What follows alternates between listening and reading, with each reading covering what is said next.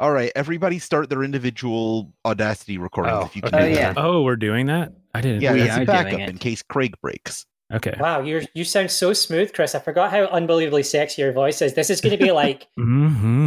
Welcome to the Insert Credit Xbox podcast.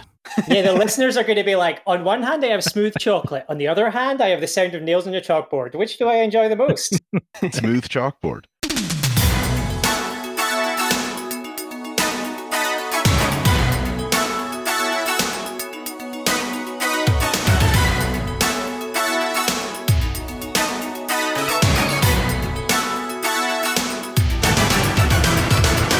Jump into the Insert Credit Xbox 36Tacular.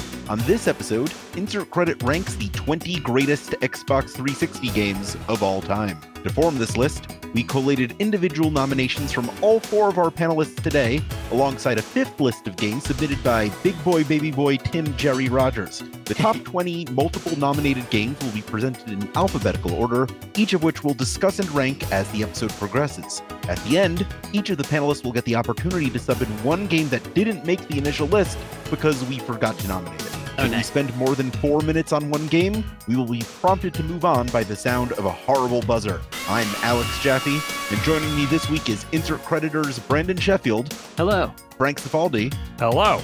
Mathew Kumar. No. And Gamasutra's Kris Graft. Hey, babies. Ooh. That's us. Chris Sound Booth Graft over here.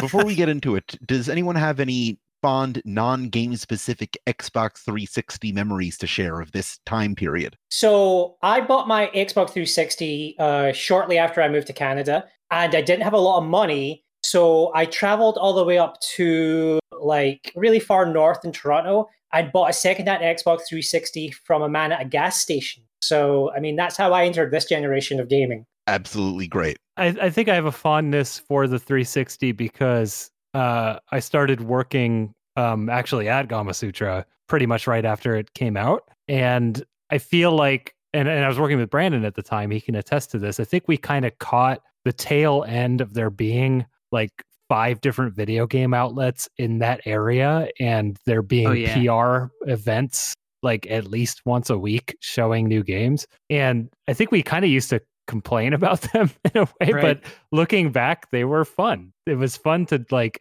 have to go to an event and just have like an open bar and appetizers and, you know, crappy Russian games and stuff. Yeah, that was a legitimately fun time. I feel lucky that we got to be a part of that because, yeah, me and Frank would go to like the launch of some headset peripheral or something like that, and they would have various games there in various stages of completion. And it's funny because I remember we would think of like there would be the same losers there every time, but we were also there every time. Right. Every time. I'm not using this word to describe him, but our friend Chris Kohler was always there. And yes. We established time to Kohler as the value of the event was like, how long did it take to see Chris Kohler there? Yeah, but we never did determine whether it was good or bad to have a short amount of time to Kohler. It was just something we charted. I had a similar thing as far as my career goes, and the release of the Xbox 360. Like, I started working full time for nextgen.biz. And like that was one of the first cool things. It was like my first full-time video game journalist job. At the time I was living in northern Indiana. I got shipped this pretty much brand new console from actually Christian Svensson, who went on to work at Capcom, and now he's doing other stuff, maybe at PlayStation now, can't remember. But yeah, so that was kind of the entry of the generation, kind of like a life pivot. And I don't know why I remember this about Xbox 360 so much. I watched like designing it, and I think it was hosted by like Elijah Wood or something, but like the shape of it, how it's like curved, the original one, it's supposed to be like it's inhaling. Well, Elijah Wood would be the perfect host for that because he's very familiar with Rings of Death. Oh my That's goodness. Right. I did an interview with the Astro Gaming people who actually designed the exterior of the Xbox 360 hardware. And one of the things, I didn't know about the inhaling part, but one of the things they were designing it for was so that it would look vaguely like an X from every angle. What? And I don't know if it achieved that. It looks kind of more like a jelly bean than an X. But, well, no, it's bent in the middle. So like it's vaguely X shape. XE. I mean, it's not the FedEx logo. Do you know what I mean? Where it's everyone always goes on about how there's that arrow in it. Right. It's very, very, very Much mild. more subtle. Yeah. All right. Much more subtle than like the original Xbox prototype that Bill Gates unveiled. That was just a giant X. I feel like for probably everyone on this show as well, which is probably related to, for a lot of us, it was like really when we were getting into the industry properly full time. But I think for a lot of us, it was when we played a lot of games. Like the Xbox 360 era, for me at least, was really like new games got sent to me all the time because I worked at a publication. And so I was just trying everything. And Xbox Live Indie games were there, and I would just download whatever. Mm-hmm. You know, we all have peaks and valleys with how much we play games, and the 360 era was definitely a peak for me. Yeah, me too. And you know, PlayStation 3 was out, but Xbox 360 was getting the better versions of games. And it would always be, you know, buy the Xbox 360 version over any other. And you could play online with your dang friends. Well, it's time to apply all that experience to ranking the best games from that period of time. We're going to go in alphabetical order. The first game we will be discussing is Bangai-O Missile Fury. Yeah, that's a good one. Yeah, Bangai-O is, I guess that's the HD version of the long-running franchise that basically nobody has played, that started on the N64. Wait, Dreamcast. Ooh, my brain. No, it's on both of them. Yeah. It was on the N64 first, I believe. I have the Japan, Dreamcast version, but not the N64 version. Saved. Right, okay. And then the DS, and then the 360, and this was the HD one. And that game is full of like 2D unapologetic apologist talk, where it's just talking about how great 2D is and how the third dimension is stupid and stuff like that. It is stupid. It's a pretty good one. Yeah, the unfortunate thing with this one is that although I'm a huge fan of Bangai-O on the Dreamcast, I honestly remember it being one of the funniest games I've ever played. Just every single cutscene in that game made me like laugh. And the actual filling the screen with missiles gameplay is amazing. For some reason, I haven't played this one, so it's over to you guys to work out what level you want to rank it. Is it the original game? No. It's not. No, it's completely different. Then I'm not familiar. And it doesn't also have the amazing thing that the DS version has, which is that you could play an audio file to share maps with other people. Rules. Yeah. It's. I mean, so far it seems like it's number one. Yeah, so far, I would say. It depends which angle of things we're looking at, because we know there's 20. To me, this is currently number 20. Right. I have no opinion on it. Oh, that's fine. It's our first game. Okay. And at the end, we're going to have the opportunity to sub in some games that we forgot to rank. Jeffy, are you going to let us know who recommended these, or how many people on the panel recommended them? Most of these were recommended by 2 people. I'll tell you when it was more than that. Okay, cool. Good to know. Our next game is Bloody Checkers. Yay! Nice. The game rules. I'm so happy about this. So Bloody Checkers is a bizarre dungeon crawler checkers hybrid where you are going through this fully like Unreal Engine, super high end for an Xbox Live indie game at the time, world with skeletons and things to defeat and whatever. But the main thing you're doing is playing, well, aside from investigating and finding things in chests, it's first person, is playing checkers against old portraits and stuff. And that's how you really progress in the game and get keys and stuff. And it also had online versus. And I have to tell this story. It's super bizarre. There were rarely people online playing this game, of course, because it's an Xbox Live indie game and it's checkers and it was super obscure. But I wound up playing against this person who had like a hot lady as their avatar, who was completely trouncing me at checkers, because I can't play checkers very well, apparently. And then at the last minute when they were about to win, flipped the checkers board over and said, "Good game." And then I won because they gave up. And then after that, they sent me a message on Xbox Live Arcade saying, "You should rate this game highly. Come be my friend," winky smiley face. And it turned out that this was the developer's wife, who was going around being a little bit flirty with anybody that she could on the game in order to get like ratings higher and stuff. It was so bizarre. I sent the guy a message and I was like, "Don't have your wife do this. This isn't a good idea." So were you disappointed? A little bit. But it was in the game design pitch. And then after we launch, my wife is going to flirt with all the players.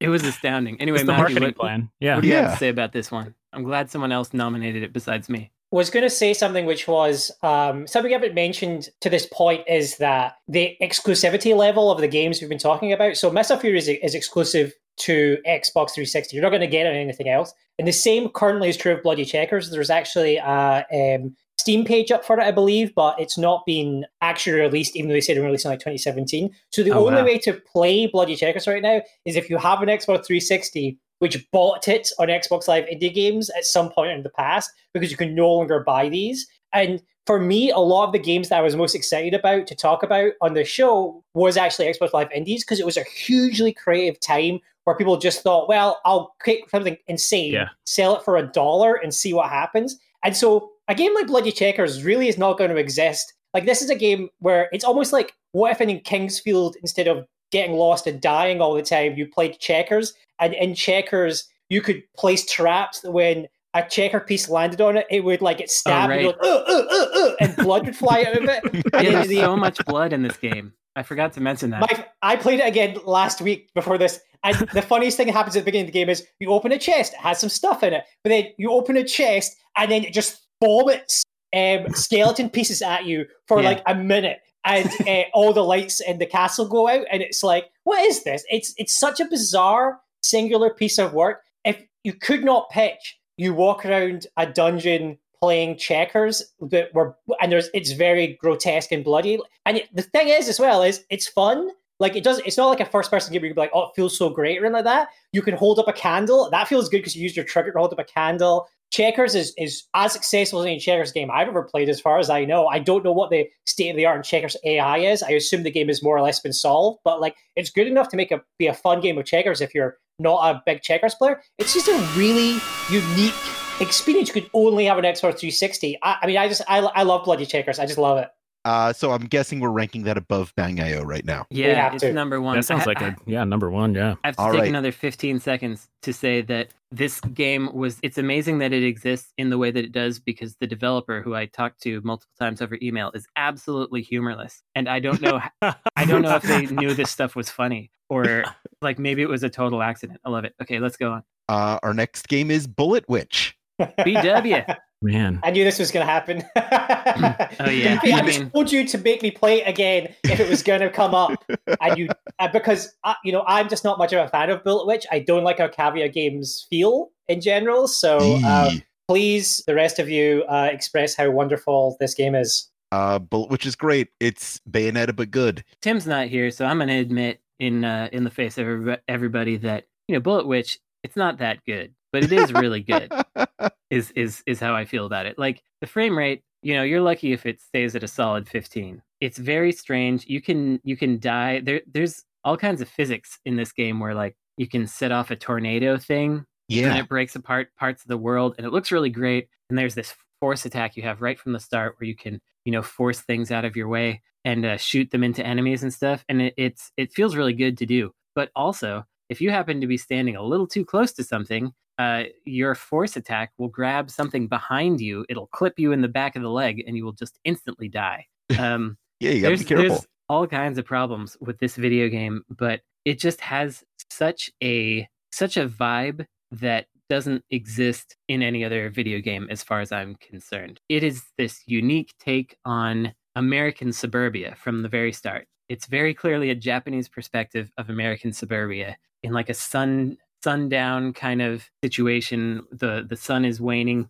and there are these weird shadows all over the place because they couldn't figure out how to do shadows right. And you're just destroying all these monster beasts. And it just keeps getting stranger from there. And it's, I don't know, ultimately, it's the vibe of that game, the jumping around, the weird physics, the way you flip between guns, all that stuff just feels really good. It's not a great game. There's no way you should rate it above a 6, but if you're the kind of person that likes a game that's a 6 or a 7, it is absolutely for you. I like how it takes place in the post-apocalyptic year of 2013. Oh, yeah. I mean, I can see the argument for it. I don't think it reaches the level of a 6. I think that the things that have been discussed, including the bad level design and weird, it just doesn't work for me. I understand why it works for people. I'm interested to go back to it. Worth noting that it is in fact available on Steam. You can get it on PC, so you can get that frame rate above Probably a above lot more 15 fun frames there. a second, where I assume, and I'm interested to try that version. Whether that affects its ranking in an Xbox 360 only list, I don't know. But, I mean,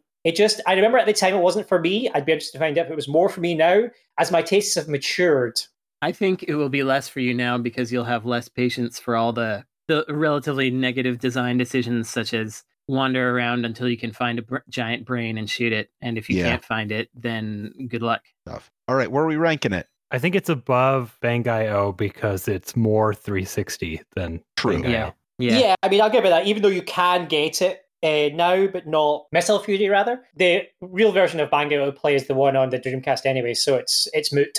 Yeah, so I'm okay with it being number 2 for now. Okay. Our next game is one we're all familiar with, Castle Crashers. Castle Crashers. So, I mean, this is, a Final Fight style brawler, right? I mean, what's the term? Belt scroller? I don't know what that means, but it's one of them. And I have no idea if it holds up now, but at the time, you didn't see a lot of those. You didn't see a lot of 2D, hand-drawn games at the time. And this was also the breakout hit for Xbox Live Arcade. Mm-hmm.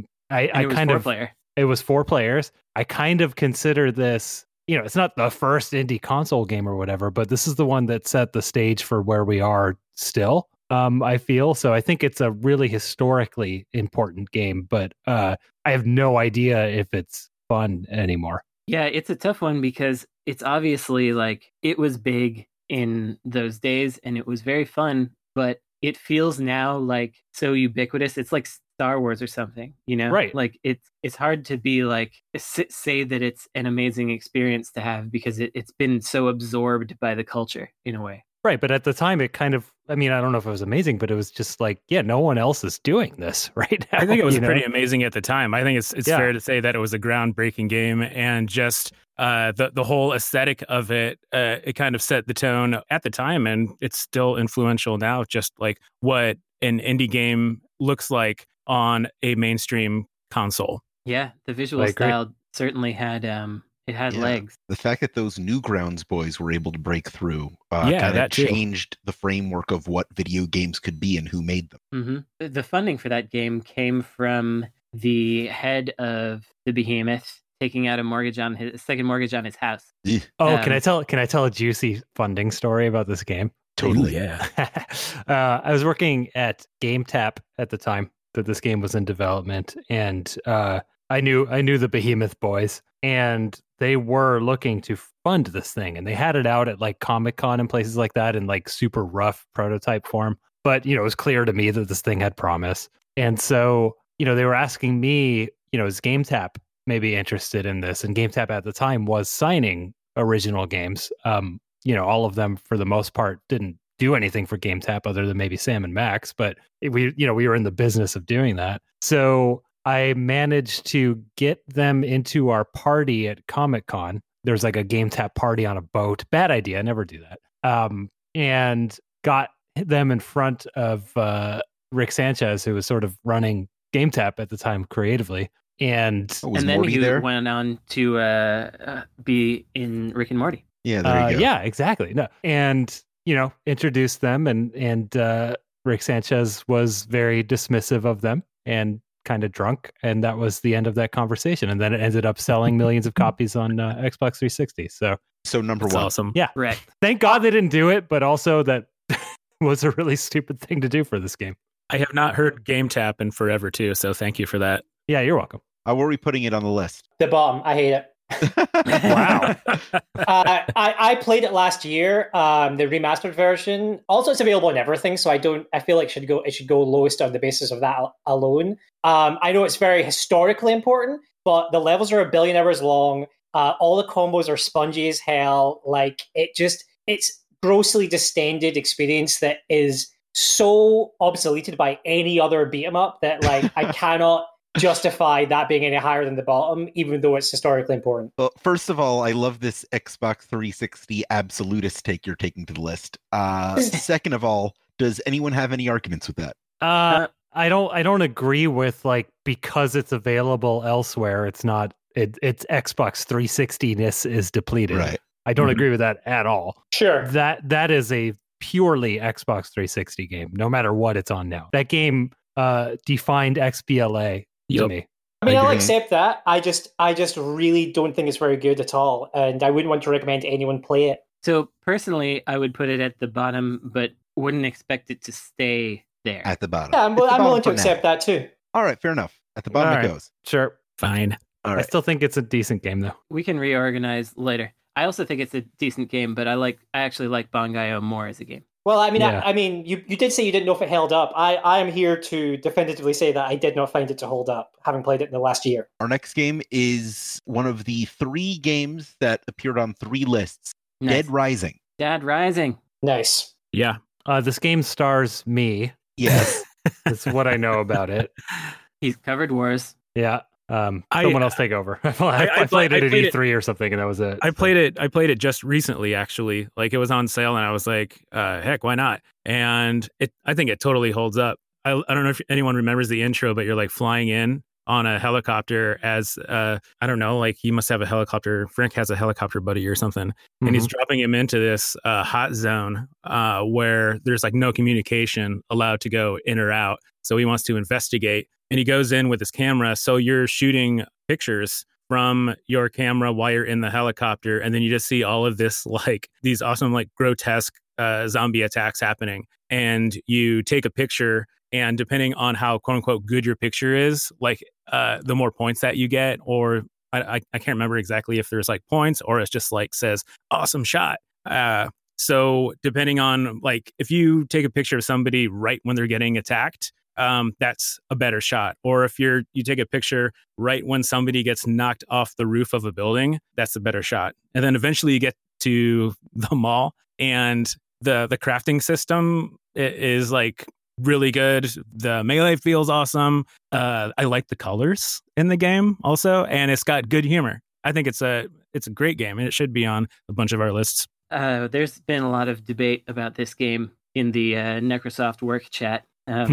Necrosoft, Michael Kerwin really likes this game, and I was complaining about the timer. I don't like. I wanted to be able to like hang out in that space because it really feels like I think that's totally game. fair. Yeah. Mhm. Yeah, and he was like, first of all, there is a timerless mode, and which I didn't realize. And second of all, he feels like without the timer, it isn't the same game, and that the timer for like going out and doing runs and like optimizing where you're going and figuring things out is really important to the game. And I buy that too. It's still though, I want to run around and hang out and do weird stuff. I love malls just in general too. So just put me there.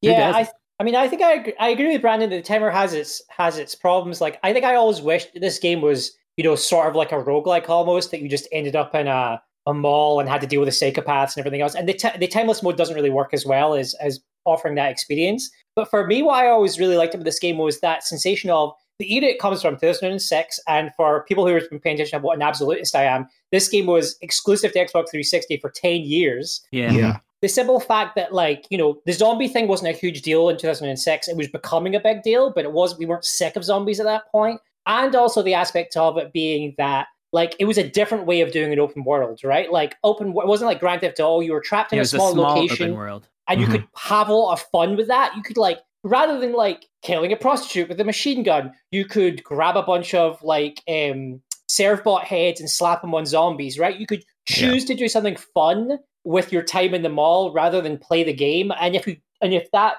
run up a lot of time, you just start the game again, right? Because of the New Game Plus aspect. I thought that aspect of it was amazing, and I still don't think enough games have taken what it did and ran with it. I think that like the progression of the franchise hasn't been as strong as that first game. Yeah, I do feel like Dead Rising, the original, if they had the share button at that time, would have been an even bigger game, because there would have been just a bunch of zombies bumping into each other with servbot heads on and stuff. There was a lot of goofy stuff you could do. I think I would point to 2010 as the point of cultural zombie oversaturation, and this came in under the wire there. I'm totally cool with zombies. You can I give still them like to them. me. Yeah. Where do we put them on the list? I'm happy with top. I'm cool with top. I like think top. it should probably be the top for now. Yeah, why Like, not? For now, yeah. Fair enough. It's making me want to play Dead Rising right now.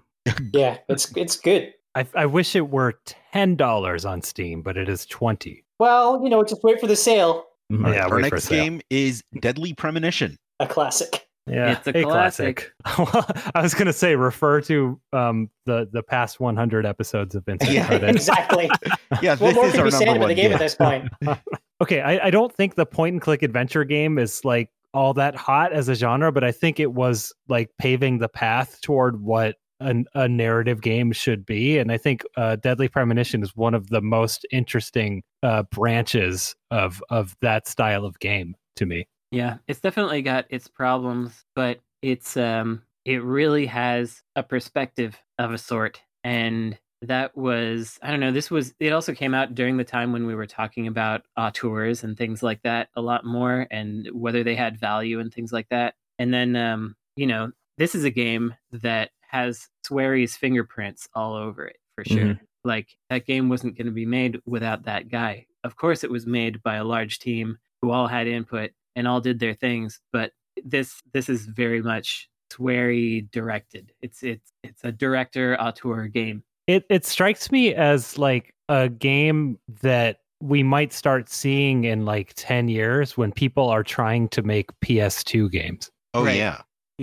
Yeah, it's Like a much more modern game. polished Yeah, PS2 exactly. It's a more modern PS2 game is what it is. Mm-hmm.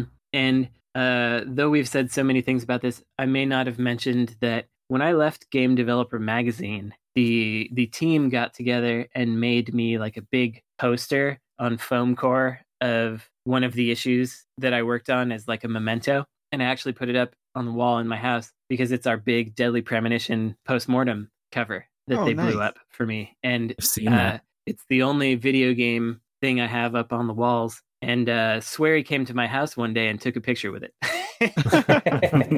Okay, so that has to be number one. Yeah. I mean, think you so. already were looking at your list. You already put it at number one before we.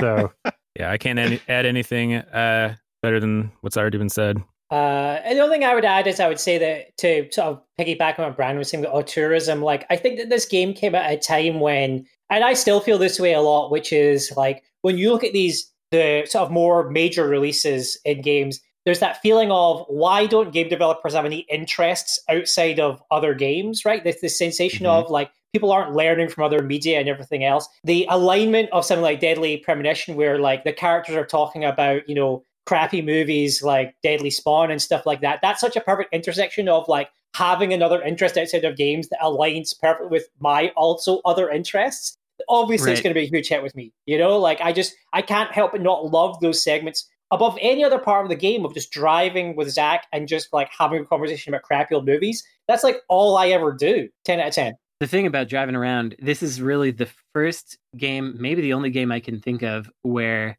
you can accidentally cut those sequences short by arriving at your destination too fast. And I would drive around for longer to make sure that the conversation was finished first. I could hear York talk about movies before I arrived at my destination. And I felt such disappointment when I accidentally cut off a conversation. but maybe Yeah. you don't know that if you cut off a conversation, he goes, hang on, Zach, we'll continue this later. And then when you get back in the car, he'll go, so where were we? And then he'll start that again. It's Sometimes not guaranteed. you can I think skip them. if you progress past that like checkpoint or whatever in the narrative, If you progress the story, that's the yeah, problem. exactly. All right. The thing I want to say, I got to throw this in, is that the conversation typically around this game is that it's like so bad it's good, right? Like it's like a janky bad game, and that's why we like it. That is not, I think, the perspective of anyone here. It's No. like it's just a good game that wasn't high budget. Yeah. Flaws, Alright. but they're not insurmountable. Right, exactly. And the action sequences are actually fun when you get the weed whacker and do it like a speed run.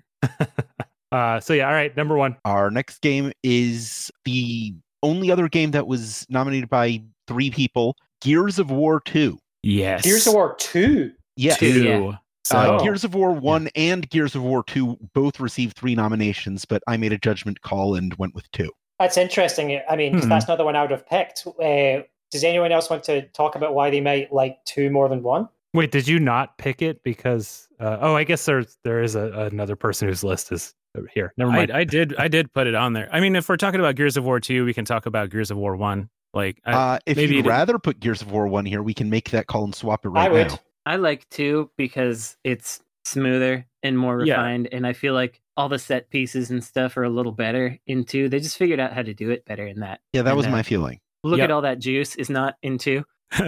It's funny because like my feeling Look was at all that juice.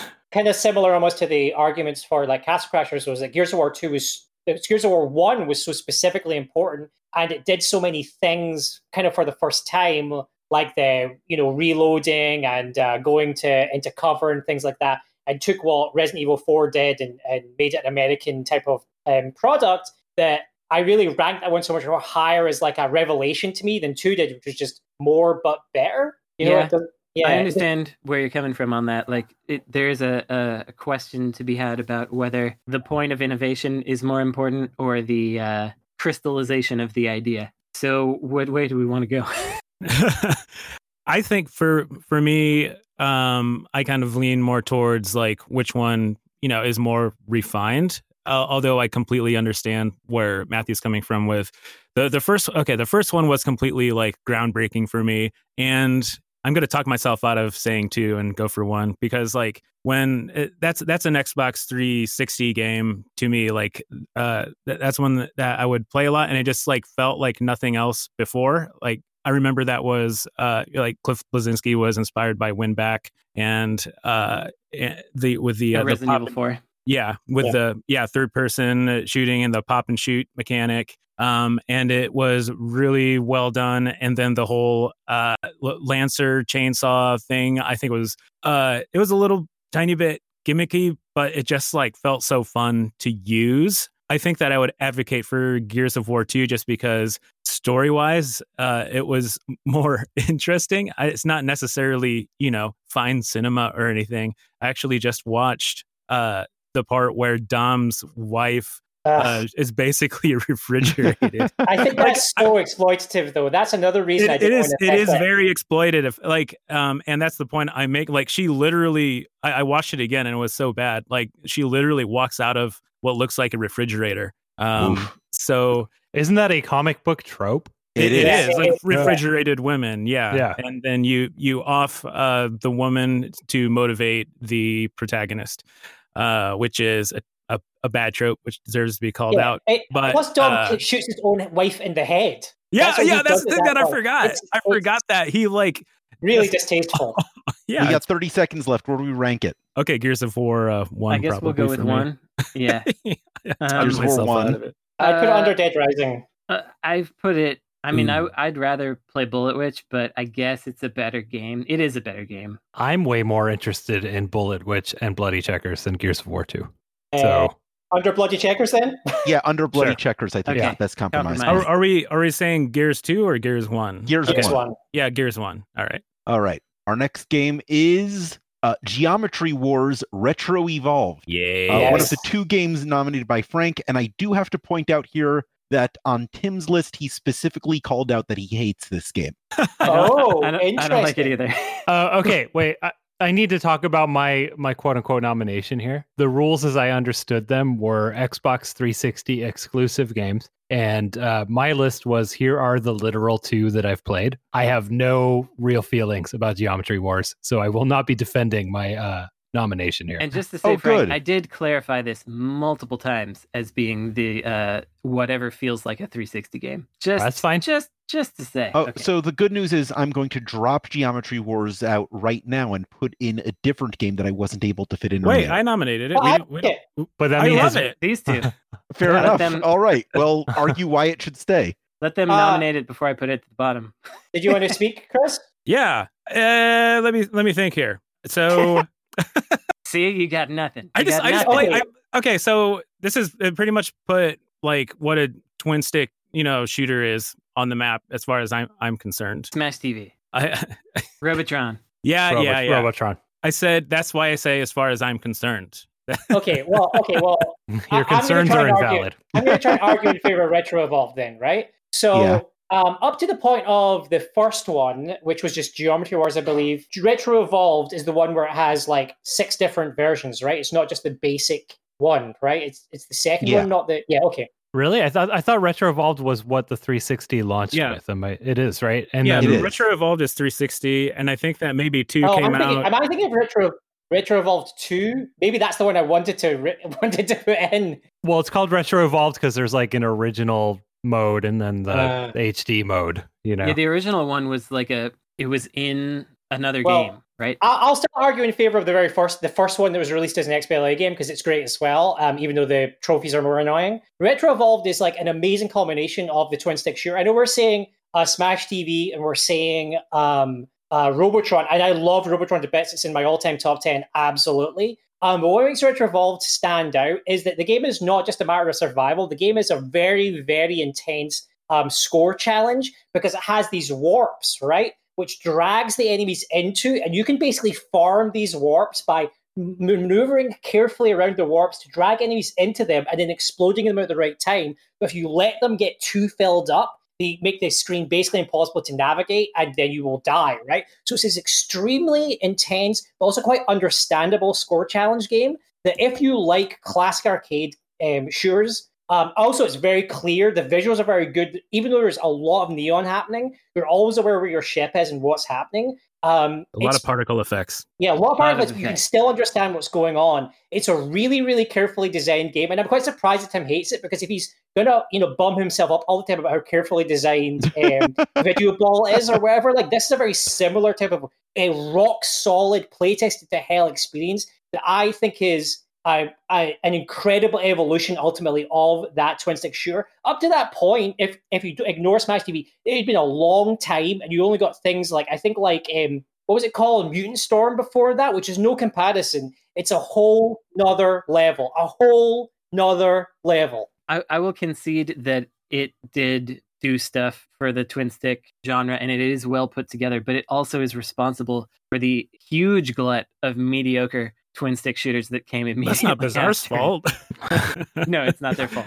It's not their fault. But the game. I think that it was inspirational. Is all that says. I think that it was influential. Is all that. But it didn't inspire anyone to do anything good. That's not true. It only inspired mediocrity. I agree. I mean, I think that it. It didn't define the twin stick shooter, but I think it defined the analog twin stick shooter. Yeah. Sure. Yeah. Okay. No, fine. I mean, I do think it's well designed and stuff, all that kind of business. You laugh at that, but it's true. I mean, because like Robotron is like 8-way, and this it's a much different experience, much more precision. So you said above Castle Crashers? I mean, I'd put it above Bullet Witch, but I know I'm not going to get that through the door. So you are not. Beneath the Bullet Witch. Below Bullet Witch, but above Bangai-O? Yes. Not above Bangai-O for me. Please, above Bangai-O. Come on. I really, really love this. I like it. I like it above Bangai-O. Fair enough. That's where it goes then. Same. Son of a heck. I think Bangai-O is a little too difficult to understand. Like, you really have to invest in it. That's true. Our next game is Halo Reach. Halo Reach, a game that I just played for the first time 3 days ago because I knew it would be on this list. I personally nominated whichever Halo 3 everyone else says. Whichever Halo 3. Yeah, because there are 3 Halo 3s. Halo 3 ODST, and Halo 3 Reach. Halo 3 Reach. It's hard for me to put my finger on like why it doesn't do anything significantly different than other Bungie Halo games have done. I think that the story is memorable, and the fact that it was Bungie's last game and they decided to go with a prequel story about the fall of Reach was interesting. The ending, that was one of those endings that was kind of surprising to me. It was just an unwinnable ending, which I know that can be kind of overdone, but it was surprising. You end up getting like your helmet knocked off of you or something, and then you just see the view from the helmet, and you're just getting like run through by these plasma swords or whatever. At the time, spoilers. At the time, I was surprised by that. So I don't know. It had an effect on me, but I don't think that it was significantly it didn't evolve Halo as a franchise necessarily. Other than it was a prequel to the old Master Chief. Well, I feel like we have to have a Halo on here because that is that is part of the 360 experience. Yep. And sure. I think in this case, it's worth arguing for the crystallized version of the experience, like the purest or the greatest one of them, because Halo 3's innovations did not happen on the 360. They happened before that. So, but it's still genre defining. And I would also say that for Reach in particular, something I liked about it is in the early environments, you're going through these people's homes and things, and it feels so much like a real-time live-action version of one of those 90s CG games like Myst or Riven or something like that. And that actually had a real appeal to me. Like, it really felt like I was moving through spaces that should be static in a way because of my prior PC gaming history memory. So I liked that. And no, that's like jogging my memory too. It feels like you're moving through lived in spaces. You're not just using them as levels to shoot aliens. Oh, when you're talking about Halo, we also have to talk about the multiplayer component. And when it comes to Reach, it just did a bunch of really neat stuff that you didn't see in the Halo franchise until that point. That so was much really customization of the characters. Yeah, that's where the innovation really grew. Yeah. It's true. And I definitely watched my friends play Reach online, and it was, I don't know, it's nice. It's got all the things that you want. And it's also, I guess, one of the first games I can think of. No, there are games before this, like Phantasy Star or whatever. But it's one of those games where, you know, it has a countdown to starting, and it's like waiting for more people to join your group, even if you're playing single player by yourself. And so it just showed, you know, this is an online game. You could be doing this with several other people, even in campaign mode. Like, we designed this so that you can hang out with other people. And just having that kind of front and center, I thought was kind of interesting. Where do we rank it? So I am above or below Dead Rising is where I'm at. Wow, really? It's funny because my thinking was it was going to be somewhere near Gears of War because they feel like the two franchises that face up against each other. And I don't care for Halo at all. I have no interest in it. I've just never liked the franchise. So I'd have put it beneath Gears of War. But like, again, if other people feel much more strongly that they really love this particular Halo, then I'm willing to acquiesce to whatever gets decided. I just want to say in general, for why Halo is good, it's a sci-fi shooter that is not all kill bro style. Like, you know, you can unlock that when you defeat enemies, they throw confetti instead and say yay. I mean, it really comes from a different, more lighthearted perspective, which arguably could be worse because it's like glorifying gun violence more that way. I don't know. But it's got that vibe is really kind of important. I think for me, I've just never really gelled with the game feel from the very first one, and the world doesn't interest me. Like, I don't fancy Cortana or whatever her name is. Like, you got to flop around in a warthog some more, I think. Yeah, it just has never really worked for me. It does have a unique feel. It does have a unique feel, the shooting. Yeah. Where are we ranking it? Man. I would put it above Gears of War. Yeah, that sounds fair. Sure. Sounds good. Okay. Got to keep Bloody Checkers in the top 3. Yeah, we got to keep now, it. at least. We got to keep it up there for now. Our next game is Iron Brigade. Oh, interesting. That was that Double Fine strategy game, right? Yep. Okay. Yeah, I put that on there. Next. Yeah, it's basically a tower defense type thing where you walk around as a mech and you set up. You know the path that the enemy is going to be going along. I mean, it's tower defense with a mech. Yeah, oh, right. So you build up your mech and you get all these guns stacked on top of it, right? Yeah, and you can also place turrets and things like that to protect what's happening. You face off against the waves, and that's what it's like. I never played this. And I didn't refresh my memory. I should have on the game, but I just remember having, I played right through it. And it was, tower defense games at the time were getting more and more popular, and things like Orcs Must Die are coming out. Yeah. And this one not only, had, mechs, which I love anyway, but also this whole Double Fine aesthetic, Double Fine sense of humor. And it's just a really good tower defense game, doing something fun with the genre. I hope we get Orcs Must Die on here. Is that on 360? That's my take. Well, it's nice to hope things. For me, I was looking through the list of kind of exclusives or near exclusives. I think this is available for PCs on Steam. And it kind of came down to between this and Toy Soldiers. And when I thought my experience of playing either of them, like Toy Soldiers is more of a pure tower defense, with a really nice tin toy kind of aesthetic. But I remember finding Iron Brigade just more fun. There's funny item descriptions in it, like the building your mech is something. I always love building my mech. Do you know what I mean? Like, who doesn't love doing that? You can customize it. And it doesn't follow like other type of aesthetic, right? It's not like an anime style mech. It's like World War II style. Yeah, it's not Mech Warrior. Not Mech Warrior. So it's, it's unique, it's fun, it's funny. I remember enjoying it a lot. It's not very high on my list. I think it's really low down on my list, actually. But I remember thinking, this is good enough to be considered, if you're picking up an Xbox 360, try this one out. Yeah, that's how I feel about it. I won't I'm not going to die on the hill of Iron Brigade, but it's just a super duper solid tower defense game. Oh, that is even to the 360. level of duper. Well, that's convincing. Yeah, it's pretty duper to me. How good is it compared to the rest of the games on the list we've ranked so Under far? Geometry Wars, I think, for me. That works for me. I know that y'all love the Bangai-O. Okay. I'm comfortable with that. Yeah. It's fine with me. Yeah, I mean, this is one of those games that I received a code for in 2011 and downloaded and have not played 10 years later. Well, honestly, like if you've got spare, weekend, it's worth a shot. It's not that long. No, it's not. I'll give it a go. We've got 10 games ranked and 10 games to go. We'll be right back after a quick break. Okay, I'm back.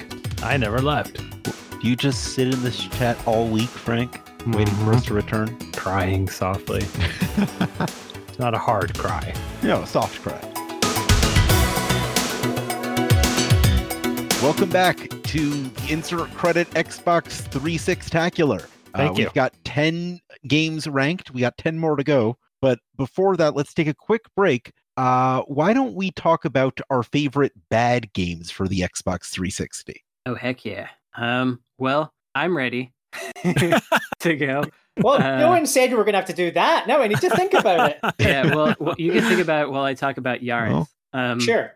So Yaris Something I've said many times in my life. That's right, as we do. Yaris is a game it's an advert game that was created, subcontracted from Backbone Studios to someone else to make a game where you play as a Yaris in a tube, shooting enemies with your big claw hand, and it had like some defaulty fonts on it and stuff, and it was kind of rough, but it was a free game on your Xbox 360, so everybody got it. Well, not everybody, but a lot of people got it. It was a free game with gamer score. With gamer score, yes, got it. That was critical. So I have a little story. I talked to Mike Micah, who was at Backbone at the time that this was happening. Apparently, Yaris came to them wanting to do a game, and they're like, "We have $1 million," and they wanted to do it on Xbox. But at the time, Microsoft didn't want advert games. This was before Big Bumpin' and stuff, which I also have stuff to say about. But eventually, Toyota and Microsoft went away and talked for a long time, and Microsoft was like, "Okay, we will do this, but you have to do it through us." And now it's only $250,000.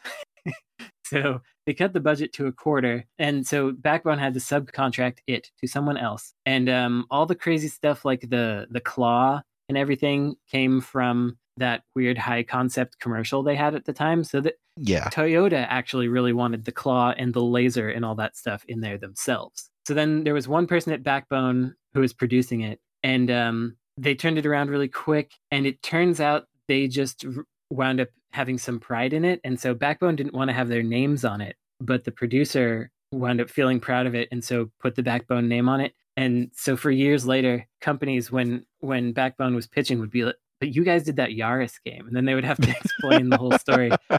So I asked Mike, "Did you care when it was delisted?" And he said, "No, we were probably more like, oh, good."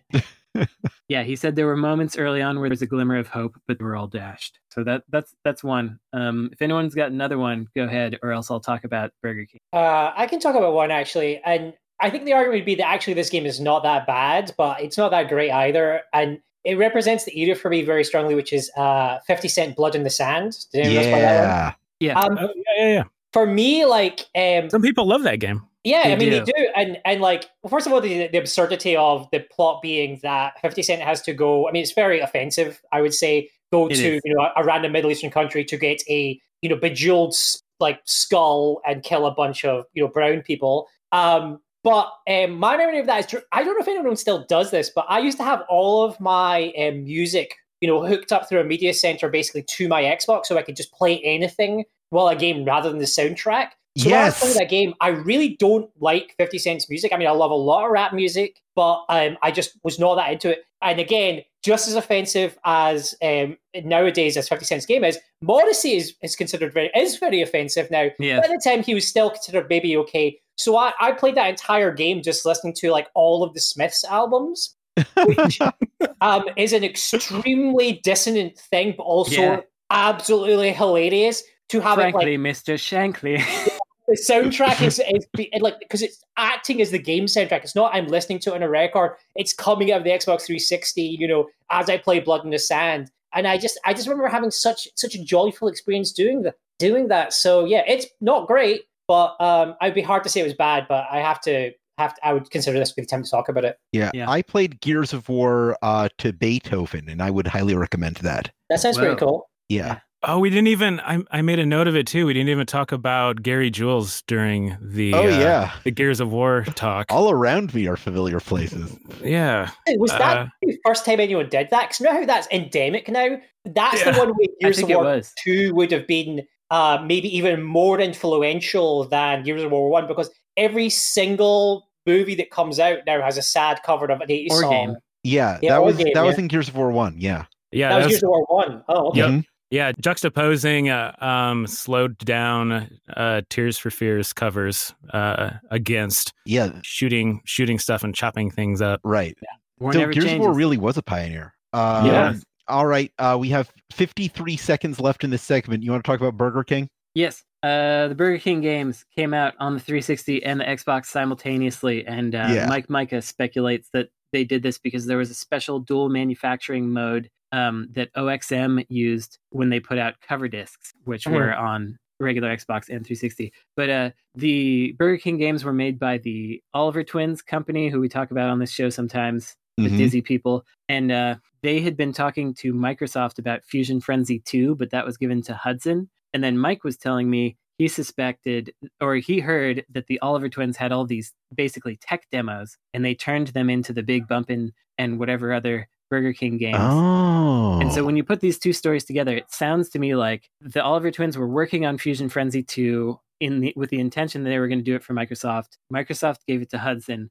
and then Burger King had this drive they wanted to do, and the Oliver Twins were ready with like, hey, look, we got these mini games here. You want to turn whole things into them? Kind of reminds me, just thinking of Iron Brigade again, like what Double Fine did to turn themselves around when Brutal Legend 2 wasn't a thing anymore, right? They just kind of took all these prototypes they had and just started making these mini games. So and it worked. I need to share one joke that I found when I was looking up an interview with one of the Olivers about the Burger King thing. I said in my interview, I found it a little odd that they went with a British company when Burger King is so American. I was thinking they maybe wanted somebody who actually had a king. Hey, it's a terrible, stupid joke. I mean, the entire life of even the Olivers, they had a queen, not a king. It's true, but I meant a culture that had a king at one point. Probably no time to talk about Bomberman X-Zero, the gritty reimagining of Bomberman. I think we've had the discussion on this show that Bomberman X-Zero isn't actually that bad. Okay. But it's not good.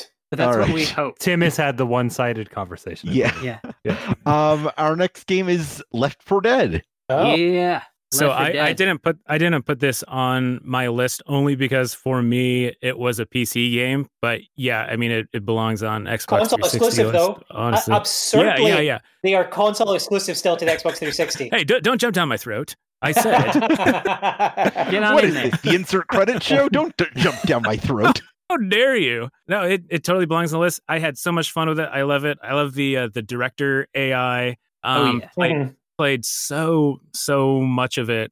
I don't even know if it's been done as well aside from Left 4 Dead 2. Like 100% it has and not. that's even arguable. So yeah, the game rules. Obviously, as a game, Left 4 Dead is an amazing feat because it, like, the intro to the game shows you everything that you need to know about it, like getting health packs, sharing with each other, telling each other where the ammunition is. And it's the only game I can think of where those kinds of things where you're like, health over here, or like there's a boomer, watch out, that they were like projecting in the intro is stuff that you actually truly want to do in the game when you're playing with other people. You do want to tell people when you found pain pills or whatever. Like, it's important. All your resources are. Yeah, there's so many cues too, like the when you hear a witch, or the audio cues are just like, oh man, we're going to be hosed here or something. It's really a fantastically designed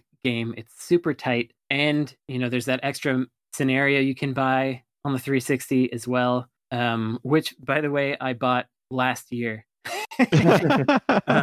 You could still buy it apparently, because I was playing through it again. I didn't own it because I always played it at my friend's house, where we had between 2 and 4 Xbox 360s hooked up, between 2 and 4 screens all linked in together, and we would play co-op in the same room, all screaming at each other. Yeah. And it was super I did great. a bunch of LAN parties also, and like the collective sigh of relief when you get to a safe room is so genuine. And it's it just shows how finely tuned the game is. Like, you always feel like you barely escaped. Right. Yeah. Yeah. And once you get better at it, you just turn the difficulty up, and then you feel like you barely escaped again. Because eventually we were playing on some pretty high difficulty because it started to get too easy. But then it didn't have to be easy anymore. Yeah. And I love co-op over PvP generally. Yeah, me too. Yeah. The fact that they could make a good online multiplayer co-op game that actually gave you tension is just like, that's an achievement. Yeah, I know. I would play with random people. Like, if I'm not at a LAN party, like we would get.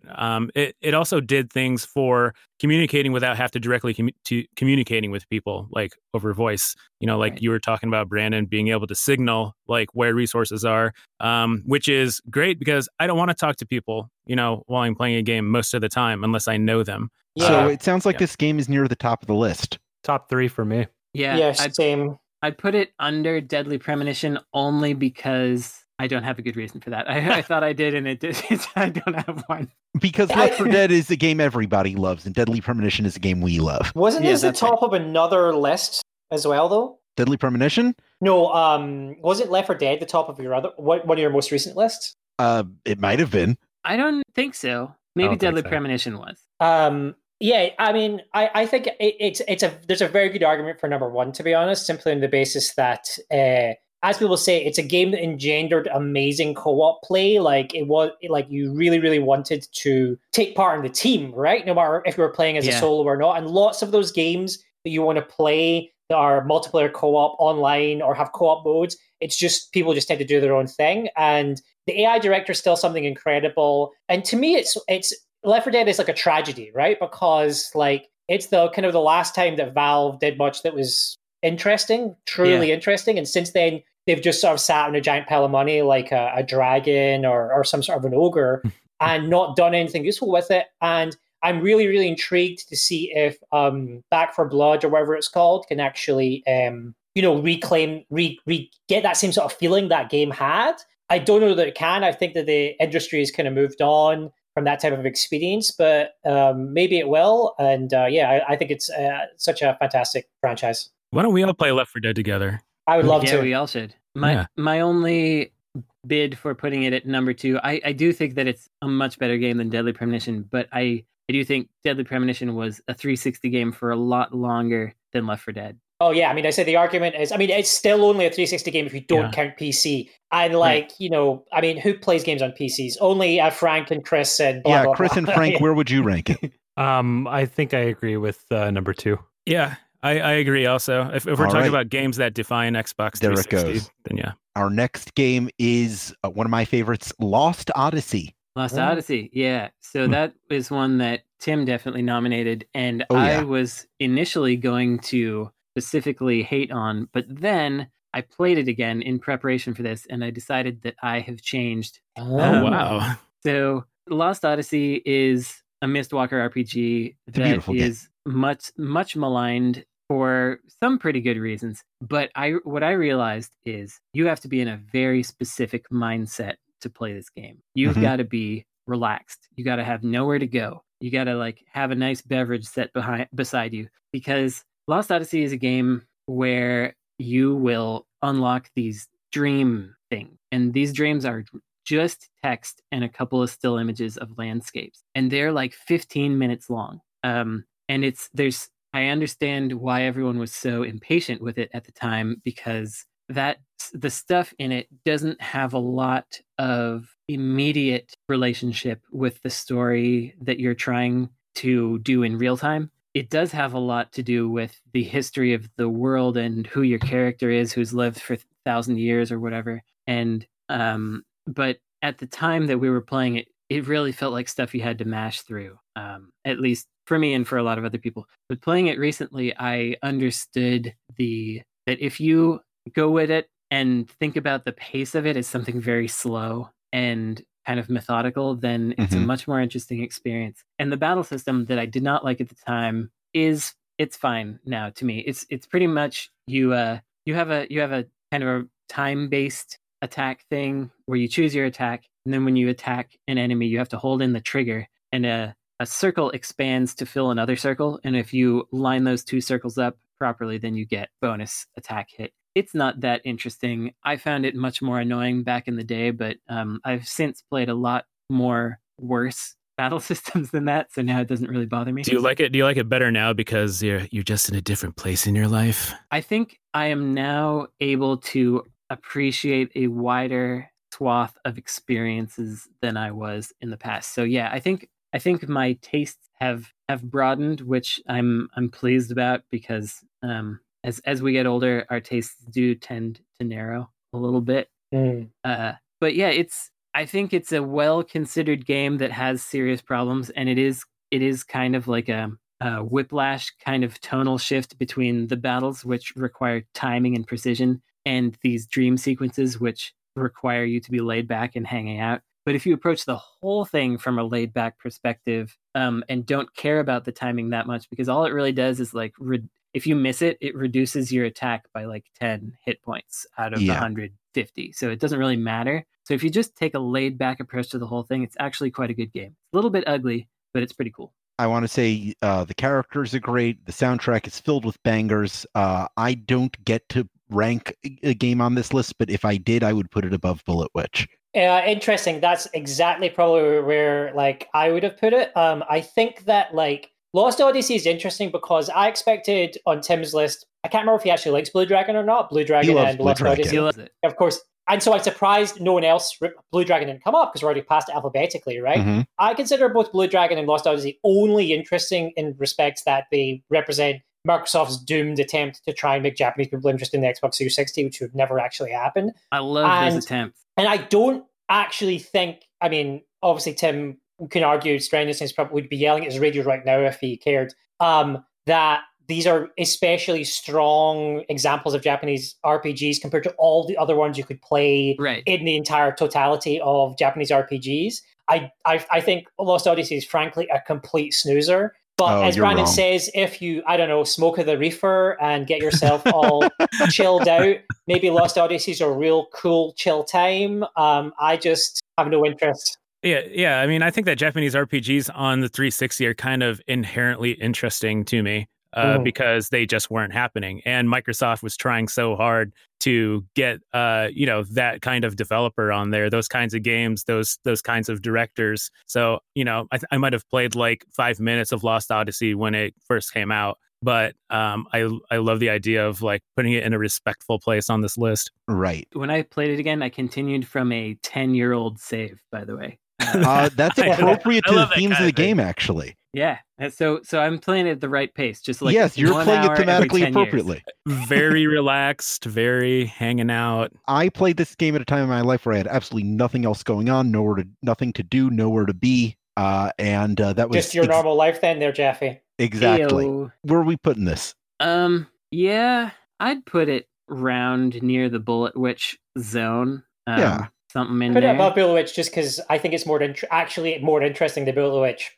I would agree with that. Okay, I'm fine with it. I love Bullet Witch, but I can't defend it. It's like me and Geo Wars. Our next game is Lost Planet Extreme Condition. Oh, that's the first one? That's the first one. How do you lose a whole planet? Who voted for that?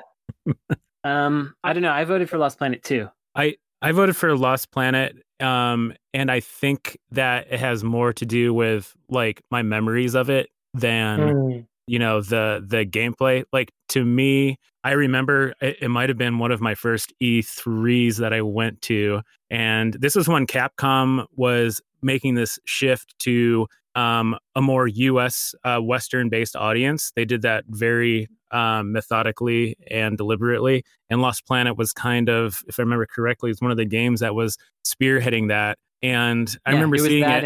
And Dead Rising, basically. Yeah. And I remember seeing it. I remember the snow, the effect that when you're walking through the snow. And I just remember it being a beautiful game and playing it. Like, I think it plays good too. Like, from what I can remember, I didn't load it up, for the sake of this podcast, but it was a good game. I think it's just one of those games that feels like this is like a definitive Xbox 360 game. So I'm going to make a pitch for it being 2 instead. And the pitch is as follows. It's very similar to the difference between Dino Crisis and Dino Crisis 2, where the first game has way more survival elements to it. And, the amount of heat that you would gather, which is basically your health, was much more slim. It was further between points where you could get heat, and you defeat enemies and steal their heat as well. And that's kind of how I don't remember what they call it, therms, something like that.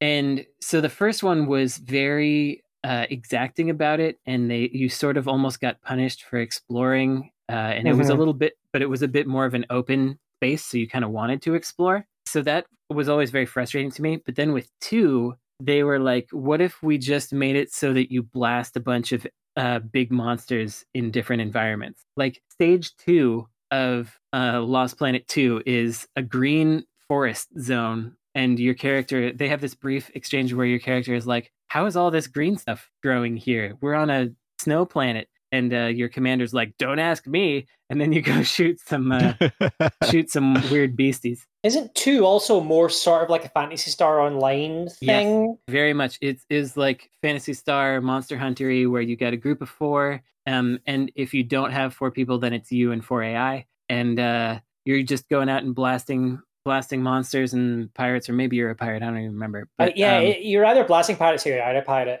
Yeah, Lost one Planet of the 2. Has such a weird franchise, because that first one, as you say, is such an exacting kind of single location type, single style type of game that doesn't really work, in my opinion. And then the second one's like a weird attempt to do Phantasy Star Online, but maybe make the West more interesting, which also failed. And the third one goes right back to being a very strongly narrative, snow sort of based game that I've never actually played all the way through, but the beginning is super interesting. And like, yeah, I don't know what to make of that entire franchise. I don't really like Lost Planet 1, though. I mean, I think Lost Planet 2 is quite was interesting. I wish I played it more. So are we pulling the trigger on swapping Lost Planets? I'd like to. Yeah, let's do it. If that's okay. Okay. Yeah, it's interesting how the first one, people kind of liked it. But that exacting thing did fell a lot of people's opinions. And then people really loved 2, and it had a huge community. And then with 3, they sort of stepped back to 1, and then all the people that loved 2 hated 3. So where do we put it on the list? Oh yeah, where do we put it? Above Lost Odyssey. Yes, I'd put it. I don't know, above Gears of War. No, that's not right. Under Gears. Yeah, under Gears. Let's above put Lost the Losts Odyssey. together. Yeah, put them together. Put it above Lost Odyssey. Fair enough. The next game on this list is Mamote Naito. Heck yeah. Yay! Heck yeah. Mamote Night. That's on both of our lists, I assume, Matthew. Absolutely. So if anybody hasn't played this is a game by Ancient Yuzo Koshiro's studio, where it's like a kind of like a brawler tower defense thing, where the tower that you're defending is a princess, and you're just little jerks running around defeating enemies that are spawning in waves and building little barricades to protect your princess in a little zone. And you can be different kinds of characters, like, for example, the Amazon or Banshee or whatever the heck she's called, who has a disc that circles around her body, and if you throw it and then you move, it'll like wing back around you. So it's like a boomerang, but on a magnet, and the other pole is you, so you can just keep it swirling around for a long time. What a cool game to play with your pals. It's 4-player, right?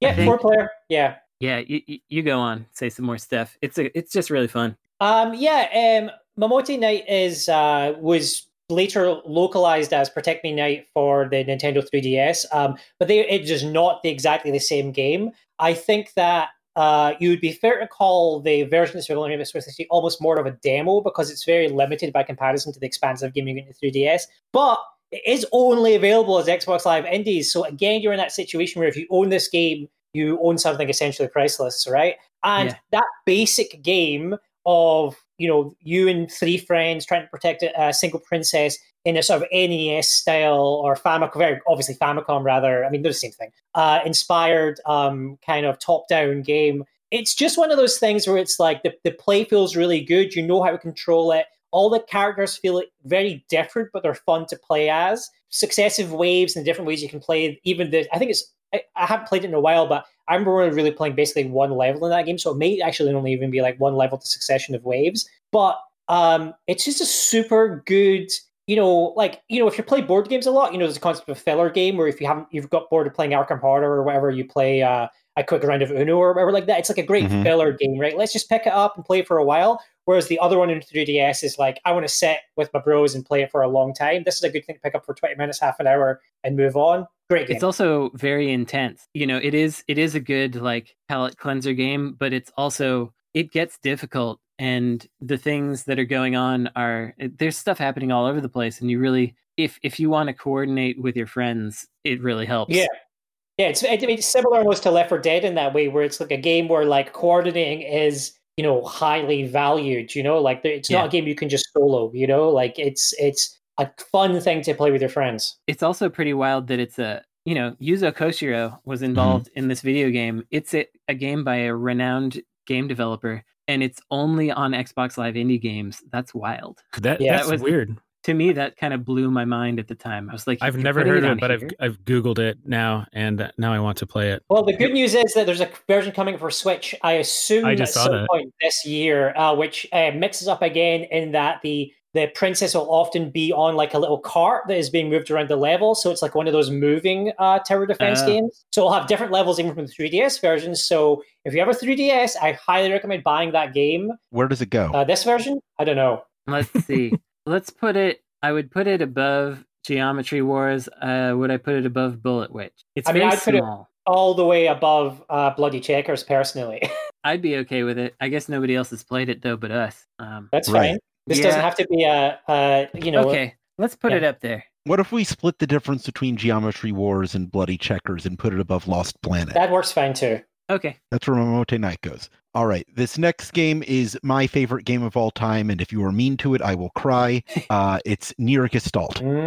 Good old the Nier. I love that. So Nier. I didn't think of this one as a 360 game necessarily. So that's why I didn't even put it on my list. Well, here's why it's a 360 game, because you get to play as old man Nier instead of young guy Nier. And so that's the real one. Old man Nier. Nier is great for a lot of reasons.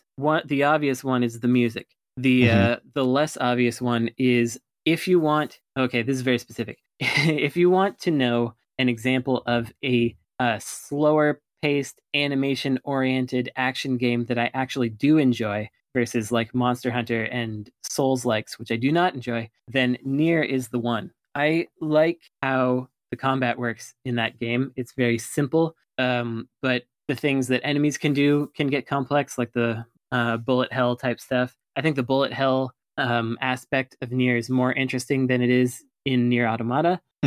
I love that the side quests in that game feel meaningful. Like when you get Popola and Devila and you do their quests, and you get them to sing by themselves at first, but then you get them to reunite and sing together. It's like, goodness, what a lovely thing. And you're just standing in a plaza listening to this song that was already cool, that you heard two different versions of, and then you realize they were actually always singing two different parts of a duet. That is such a beautiful quest ending that, for me, just like that alone. Yeah, it's so much better than like a piece of upgraded pants. Yes, absolutely. Depends how good those pants are. Yeah. No comparison to upgraded pants. I like the fishing. God darn it, I fished every fish. I like the fishing. I fished every fish. Fished every fish in that whole god darn game. I like that insert credit friend Chazumaru. He went and found that there were all these little characters in things in the background in the game were actually also on the cover of the game, and that it was like a cipher that you could figure out what it all said. Eventually other people figured that out, but he sent that to me first and was like, nobody else has talked about this. Check out this thing I figured out. And I was like, oh my God. I don't know. It's Kavia's best game. In a way, I'm glad they died after that because they got to end on a high note. But that's a good one. Nier Automata is definitely a more polished game, but I think Nier Gestalt benefits for the things it leaves unsaid. I don't like that much polish in a game. That's why I don't jive with platinum stuff. I like Automata, but Nier Gestalt is like you play as an old man and you feel like you're playing as an old man, but a really, really tough old man.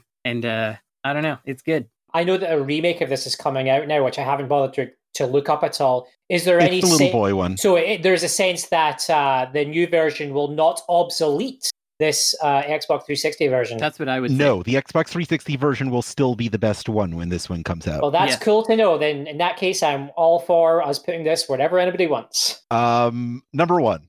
Well, you're not getting to rank it, Jeffy. So I don't get to do it. Brandon, where do you want to put it? It's hard. It's hard because it is among the highest rated experiences that I would say that I had on that. I mean, I love the cold. Some people hated the intro, but I love the cold open of you have all these powers and you're defeating all these phantoms and things. But you're in the terrible apocalypse future, and then you get zipped back to getting up to that point. I don't know. Some people hated that, but to me, it was like, oh, this is a great preview, like Symphony of the Night style of all the powers I'm going to get. But narratively, it was also very good. Anyway, I'm just talking about the game again. You have a lot to say about it. You love it too.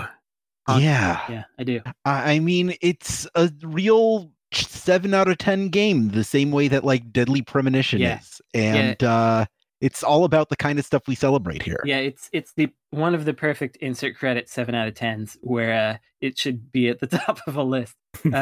It's at least in the top 3. I don't know if it should be number 1 for everybody because I don't know that Frank would put it there. And Frank has no idea. So yeah, Frank doesn't know.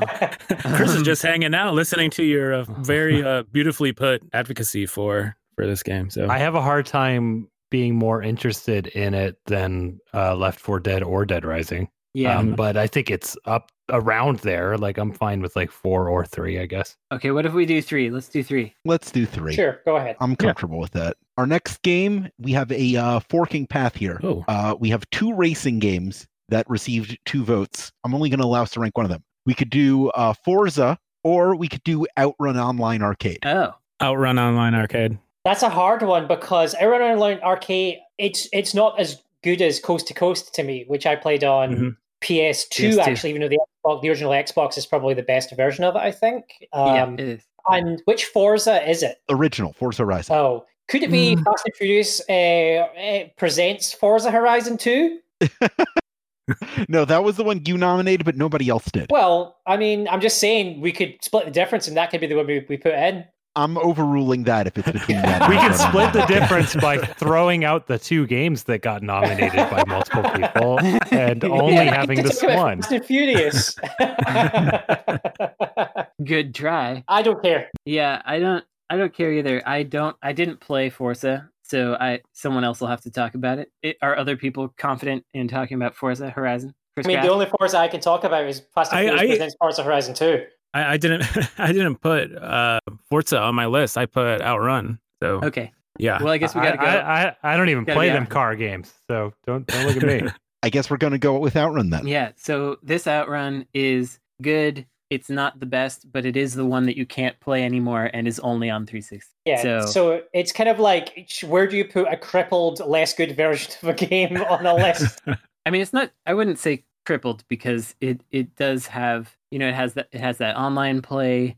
It's still really good. It's really good. It looks nice. It does look very nice. It is missing a couple of things like some of the courses. The difference again by doing Afterburner Climax instead. Yeah, we got to get Vince on the show for that. So Mathew, you don't like Outrun Online because why again? Oh, it's just not. I mean, it is a 360 game, but it's like it has some missing features versus the predecessors. Like it just the primo versions of that game were Outrun 2 on Xbox and then Outrun 2 Coast to Coast on PS2 or Xbox, right? Like either of those games are like number one with a bullet on practically any list that I would make. But like Outrun Online Arcade is just like, it's not quite what I wanted. It's like, when somebody brings you like a vanilla flavored birthday cake and you're like, but I wanted chocolate. That's how I feel about Outrun Online Arcade. But I wanted chocolate. Yeah. That's exactly how I feel. Yeah. I mean, I can see that. For me, like, I kind of included it because it is like, I love, its predecessors like Coast to Coast and all that. And this is as close as you could get. Yeah. But I don't know. I definitely I think that Forza is so, I don't know. I'm indifferent or maybe ambivalent towards that racing franchise, except for the Horizon games. Like those are great. Yeah, I mean, Horizon ones the are ones that great. Yeah, but the mainline ones that basically started their lives as aping Gran Turismo, it's kind of like, okay, they're really pretty and they feel all right, but I prefer something that you can power drift through and feels super nice. And I think that Outrun does that and gets that job done, even though it is the lesser. Yeah. Yeah, and Outrun is the more insert credit game, and I do think that playing it on a 360 controller feels nice. It's hard to get more blue skies than Outrun. Yeah, it's like 80% blue sky. It's the vanilla cake, not the chocolate, but we're on the vanilla Xbox. Cake They're is still both in pretty the genre of cake, right? Yeah. Yeah.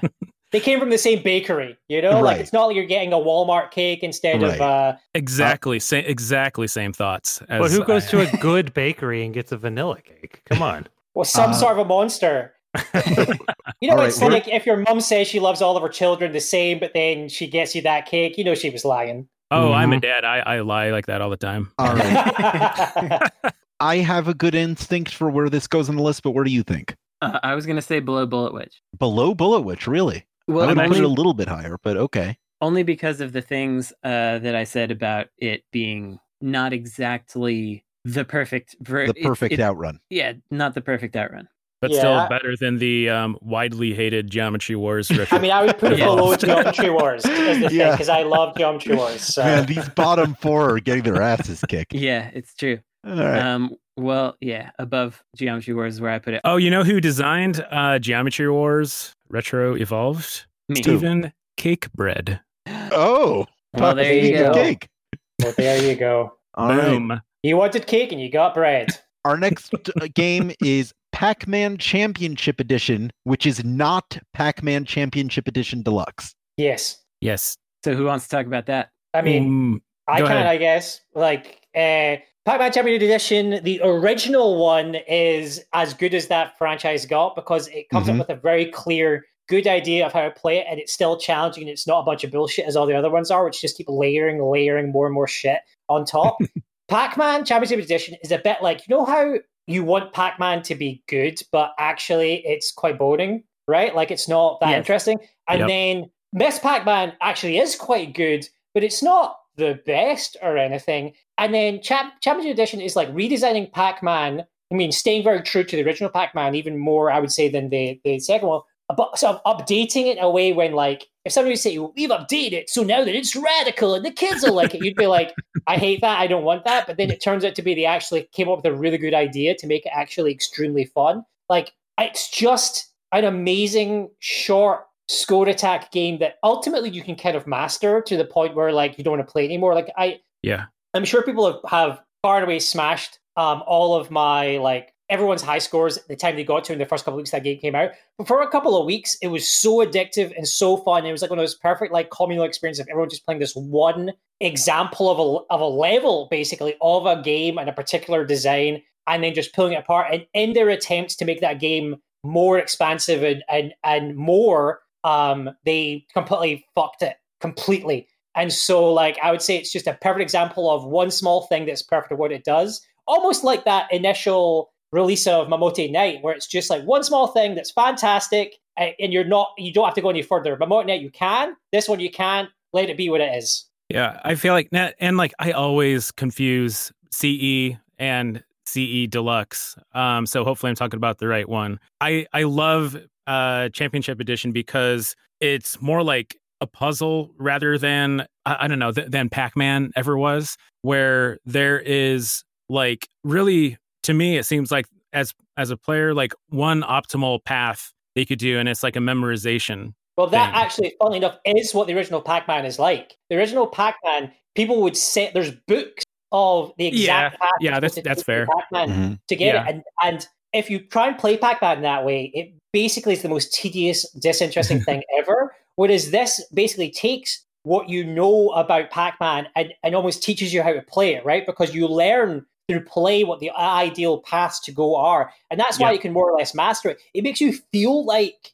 whoever the Billy Mitchell of the non-cheating Billy Mitchell of Pac-Man is. I don't know who that is off the top of my head. It makes you feel like that guy, but you're not that guy, right? Or that woman. There may be the best person to Pac-Man be a woman. I don't know. Before we rank it, I'm just going to take a moment to recommend that our listeners watch Tim's 3-hour review of Pac-Man, which includes discussion of Pac-Man Championship Edition for his thoughts of it there. For now, where should we rank this game? That's a tough one. Because it's not as good as Geometry Wars to me, but like it is. Geometry Wars obviously goes so much higher in my list. Are we the only people who really have an opinion on this? Me and Chris? Yes, I played it a bit, and I like it.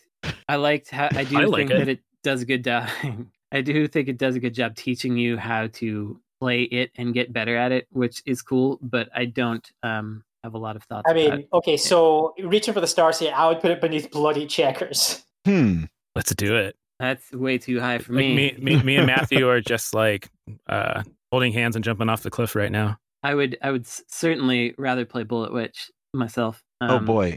So let's split the difference between Bloody Checkers and Bullet Witch then. I don't know. I don't think it's better than Lost Planet 2. You could. I think it's better than Lost Planet 2. It's definitely better than Lost Planet. Yeah, definitely. Like if someone came up, me personally, someone came up to me and it's like, "Hey, do you want to play Lost Planet 2 or Pac-Man CE?" Yeah. And it's like, I'm playing Pac-Man CE is debatably the best version of Pac-Man. I think it's.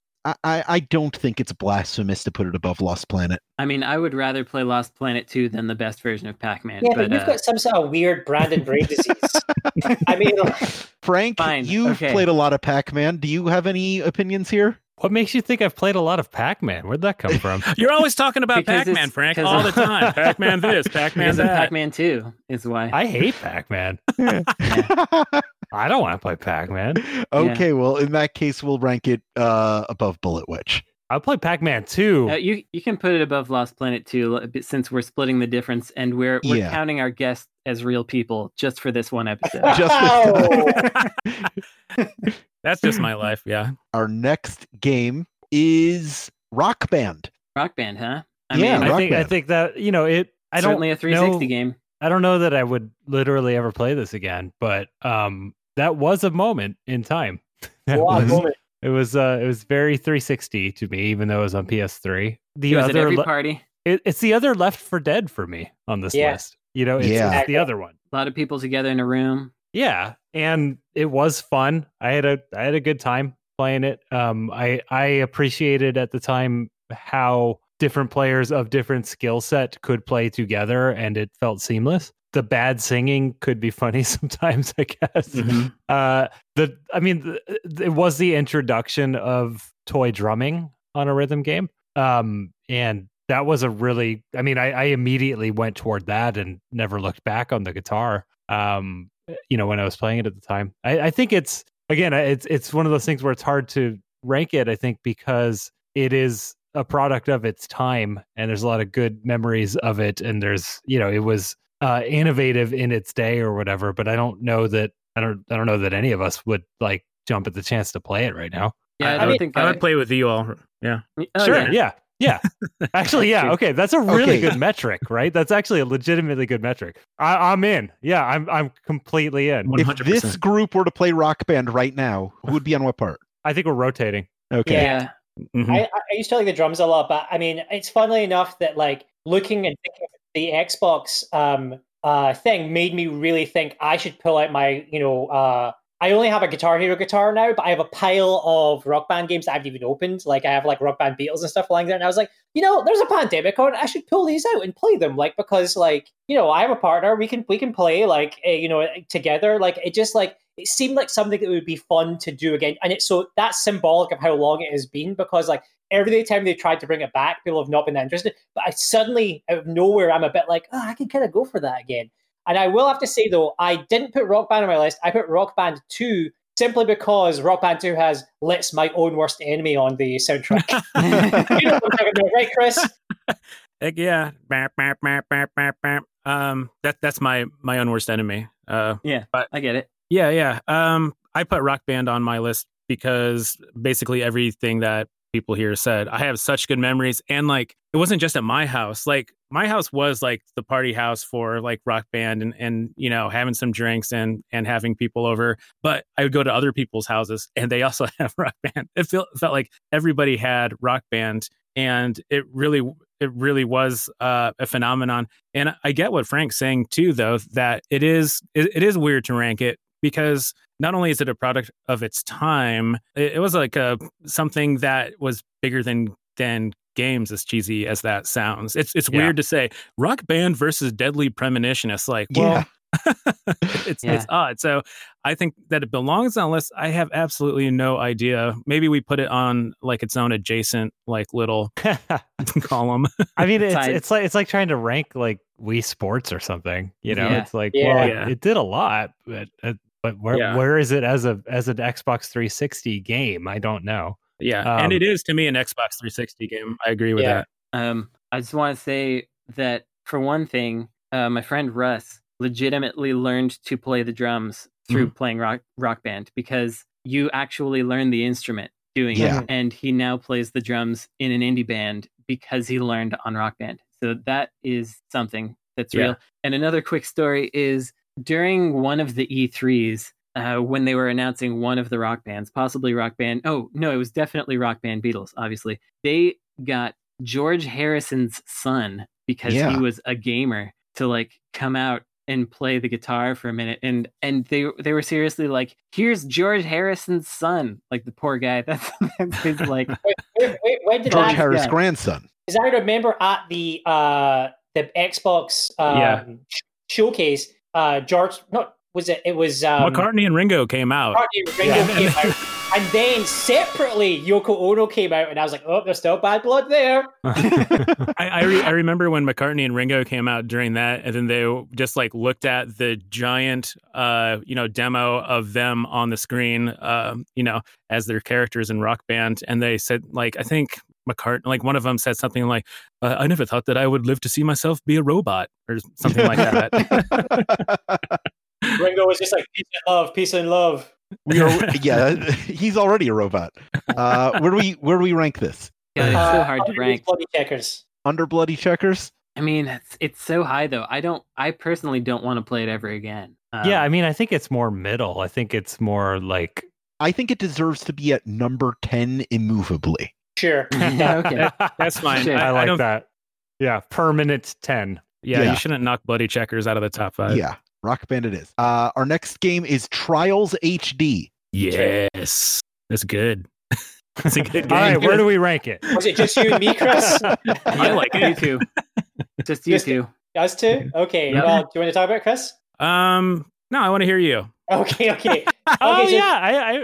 I had to look it up. I was like, oh yeah, I played this. Yeah, so Trials HD was an absolute, if you want to talk about a phenomenon from Xbox Live Arcade, like it was a Castle Crashers level phenomenon. Yeah. And like the other thing is, it's kind of like, it's like there was games on like, I remember it as like, I think Kickstart and the C64 and Amstrad and all that, where it's like you're just, using a motocross bike trying to go across like hills and bumps and stuff without falling off. And the benefit of the Xbox 360, that the selling point was that your restarts were lightning fast. Yes. So you would like fail and you would immediately start again, knowing what to do. It breaks your brain. Yeah. And the physics were super fun, but understandable and believable, if you know what I mean. So you would like do a thing, fuck up, go back to the beginning within the blink of an eye and try again. And so there's been many Trials games since this, but for some reason I have played none of them. This is the only one I played, and I played it so friggin' much. So I understand why like it sold such a huge amount of copies. I would, funnily enough, to be saying like Brandon, like I wouldn't go back to play Rock Band ever again. I can't think to myself that I'm like, oh, I'm itching to play a Trials game. But that again, that window of time on the Xbox 360, I really enjoyed Trials. I don't know if I'll go back. Yeah, everything that you just said, plus the physics, like, were at the same time super satisfying. Like if you get those two wheels to just smoothly go down a ramp after a big jump, it just gives you such a feeling of reward. And the physics are also challenging, and mostly it was hilarious all the time. Like the way that your biker would just fly off, or he would just kind of, there was like a button, I think it was a Y, that you would hold down. I think you could eject him whenever you wanted to, and you could also hold on to something. So you have this ragdoll just like hanging at the top of, a ramp, and then you let it go, and then he falls onto like a whole bunch of explosive drums, and then he just gets launched, somewhere else. So there's that kind of emergent gameplay, and and hilarity ensues. But it's like super challenging, and the leaderboards are a lot of fun. It's skill and luck in the perfect amounts, balancing each other out. I love it, and it's totally an Xbox 360 game. Yeah. Is anyone going to be surprised that I don't like this game at all? No, absolutely. I am very surprised. Everyone's shocked. This game was for me. I think it was the first, because it came out before Lost Planet, right? No, I think this after, I think. No, yeah, pretty sure. All right. Well, it was then one of the games that got me to wonder why do people like doing game design inside of a game so much? It feels so much like work to me that it was boggling my mind. It was just one of the many times where I had to remember, like, okay, not everything's made for you. Sometimes they make things for other people, and just let them have it. So that's my feeling about Trials. It's just let them have it. I think Red Lynx originally comes from a PC background, and it doesn't surprise me that they partnered up with Microsoft on this. It does have that kind of, it's not the same kind of polish necessarily. It's hard to describe. Like, it feels like a PC game that you're playing with a controller. Rank. Man, I had something to say. It's fine. We're out of time. Yeah, okay. I would rank this not actually that high, to be honest. I would rank this like below Geometry Wars. Cool with me. Yeah, I agree that it's below Geometry Wars. Yeah. All right. We have one game left to rank, and that game is Vidiot Game. Oh, wow. Oh, wow. Nice. I'm amazed that I didn't have to be mean to Vanquish. I played it last night for 2 hours. That's surprising. Vanquish is a PS3 game to me. Really? Oh, that's fair. Absolutely. Yeah. That makes sense. Okay. Vidiot Game. I did have Vanquish on my list, but that's okay. Vidiot Game is what an experience. That is another Xbox Live Indie game where it's sort of a bit of a mini game festival, but it corrupts itself. Not really, but within the game, things just keep getting weirder and weirder. It's like part choose your own adventure, part platformer, part runner, part whatever else. But as you keep making choices and getting through the game and unlocking things, the game just visually and sonically appears to tear itself apart and just become something else. And it feels like, even though there isn't really that much to it, frankly, it feels like there's an infinite well of possibility in there, almost, because there's so much mystery, almost Frog Fractions like, in that it just, you wonder where the well of possibility ends. That's how I felt about it anyway. Also, when I played it again recently, it has some tones that make my dog shriek at the television. He really cannot. One of the worst things about the 360 is you can't just plug headphones into the controller and have the sound go through there. It's really unfortunate. Not a dog-friendly console. Not a dog-friendly console at all. I didn't actually put this on my list. I put it in my list of potential things that I maybe add. I added some different Xbox Live Indie games. The one thing I want to say about Vidiot Game is that, unlike most Xbox Live Indie games, it's available on Steam and for free. So if anyone listening to this wants to play Vidiot Game, you can do it more or less immediately. I'm looking at it right now on its Steam page. Nice. It's like, what? And yeah, I mean, I everything Brandon said holds. It's a super weird experience that is pretty singular in its experience, and it's well worth the 10 minutes or whatever you will play it for. So knock yourself out. Yeah. Where do you want to rank it? it can go low. Pretty low, I would because say. like it's really like it's a cool experience, but does it need to be at all these things? I haven't played it, but I You would know put the it on their list then. I could put it below Bangayo. Did two people put it on there? Or was it just me? I counted Matthew's mention of it as a nomination. Oh, nice. Okay, sure. Okay. Well, I think we could put it above Castle Crashers. Yeah. I'll give it there. Sure. The hatred for Castle Crashers. I don't hate it. I just I do. keep in mind we're still talking about the top 20 out of hundreds of games. So being number 20 is still good. That's still Now, pretty here's good. the thing. We have just finished ranking our 20 games. If any of you want to put in a game substitute that we haven't named yet, Castle Crashers will probably be the one that goes out. Can we each nominate one and then Yes, collectively that's decide? the idea. Each of you nominates one. But you also have to decide which game that replaces. Yeah, I'm 90% sure that I have one that people will be able to agree on. But I'm not sure if I should use my I'm thing pulling up here. my original list to see. The one that I would like to replace, and there will be arguments against it. I would like to put Ridge Racer 6 in place of Outrun. Sure. Yeah. I'm good with Because that. Ridge Racer Yeah. 6 is Xbox 360 exclusive. Yeah. And while Ridge Racer 7 is, a lot of people said it was basically the same game, 6 has that it has that announcer who's really amusing / annoying, who I really like. It's very blue skies. It introduces the nitrous. So really I think that's a good one. Is the announcer the same as Ridge Racer 5 or PS2? I don't remember. No, but I don't think so. Oh, Is because it I just like how that guy goes, whoa, this is a little too close for comfort. Oh yeah, maybe it is the same guy.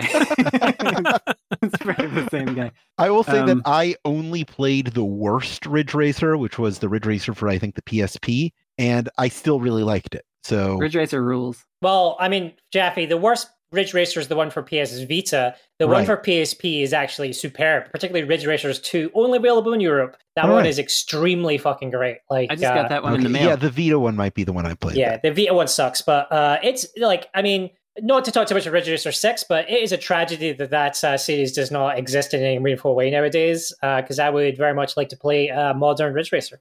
I'd be totally All right. happy putting Ridge Racer 6 on there in All place right, of it's on there Outrun. in place of Outrun. Do we need to change where it is in Yeah, the do we need position? to re-rank it now? No, I'm fine where it is. Nah. Yeah, I guess it's okay there. Anyone else want to use their one substitution? I don't know that I do. The game that I would do would be Fallout New Vegas, but Yeah. the thought of ever playing that on a 360 again is ridiculous. Yeah, it's Yeah. miserable. I played that on a PS3, and it is miserable. Yeah. What's so bad about it? I was playing it on a Series Frame rate? X. Yeah, that's Well, The different. resolution, the frame rate, the how often it bugs. chugs. yeah, the yeah, bugs, the all the chugs. bugs that are The bugs fixed and the by chugs. all the bugs that got fixed by fan patches these days on the PC. Like you can't go back. It's ridiculous. It's interesting because I thought maybe, Frank, you would pitch Batman Arkham Asylum. I mean, I think of that as a PC game also. Interesting. I almost put Arkham Asylum on mine. I can't think of the Batman Arkham games as confined to any one console. It's just so, it eclipses that entire generation. Interesting. Yeah. I really, really like Arkham Asylum. Yeah. But better than most of the games on this list, but I can't think of it as a 360-ish game. I don't know why. Yeah, it's interesting. I did. I put it on my list. I'm not making my pitch though. I'd think of it as one, but only because that's where I played it. It was simultaneous release on PS3, so You know where I played it? PC. No. Well, technically, maybe. I played that on Live. Oh, nice. Oh, right. nice. That's right. That's the That was good one of the stuff. games. I think that I played it a little bit too, with all the artifacts and The lag and PS3 everything. version had these exclusive like Joker levels that you could play only Joker if you pre-ordered it. Well, you so- can patch them into the PC game, so even that's fair enough. not worth your time. All right. Matthew, Kris, you got games you want to patch in here? I'm kind of surprised Fez didn't make it on. Yeah. I looked at it. To me, that was almost a Vita game. Fez? Fez? Am I thinking of? Yeah. Wait. That was no, way yeah. later then. Yeah. Yeah. All right. I don't know. I was playing it on that. Yeah, it came out on Vita 2 years later. Okay. Yep. I had stuff like that didn't make it, like Spelunky HD. That's Oh man, love Derek. You do not love Spelunky. That would have been a rough sell for me. I know that I'm kind of out of my element here. Funnily enough, for me, that's a Vita game to me because I beat it this year on Vita. So, well, it came out 2 years later. I think it's kind of telling that Braid didn't make the list. yeah. John Blur. Yeah. That's true. It did not. It's one thing that we can all agree on that shouldn't be here. Matthew, you got one? Yeah, I do. I'm going to make a pitch. I had quite a different list from this, and I think I have to go with my countrymen. I have to go and I have to say Crackdown, babies. Let's get Crackdown into this list because people didn't like Crackdown 3 very much. People didn't like Crackdown 2 very much, but Crackdown 1, that's a good time. I thought about putting it on here, but I would have felt insincere because I had played a little bit of it, but I just didn't super get into it. But I know there's a lot of love for it. I mean, what game would it replace? It would. You could just knock Castle Crashers off, right? I mean, that's fine. Dang, that was one of Frank's 2 games. I don't know. I think we should probably keep Castle Crashers on there. Yeah, let's keep Castle Crashers. It feels weird to not have Castle Crashers on like the list of 20 Xbox. Then let's knock Bangai-O out. Then, I would. Let's knock out Bangai-O. Poor Treasure. I know. So close. It's not the real Bangai-O. Yeah, it just isn't, right? I mean, the real Bangai-O is the one on Dreamcast. Buy a Dreamcast, right. I had a bunch of other just to mention as well, just because I don't think any of these necessarily deserve on the list, but I listed loads of Xbox Live indie games which are interesting. Right. I listed Cursed Loot, Scapegoat, Soulcaster 1 and 2, Quith Furl. I did write video game. I also did Tempura of the Dead, which is really interesting to me because that's a game from a Japanese developer who went on to make Aban and the 1001 Spikes, I think it was called. Yeah. And you would have assumed that it would have been re-released somewhere because it's kind of a goofy NES-style platform game where you play a takeoff of Obama and a samurai killing zombies, and the gimmick is that you have to juggle their heads so they turn into pieces of tempura. Really fun, really simple, and I'm surprised it just didn't get released anywhere else. I will say that the 2 lists with the most similarities were Brandon and Matthew's.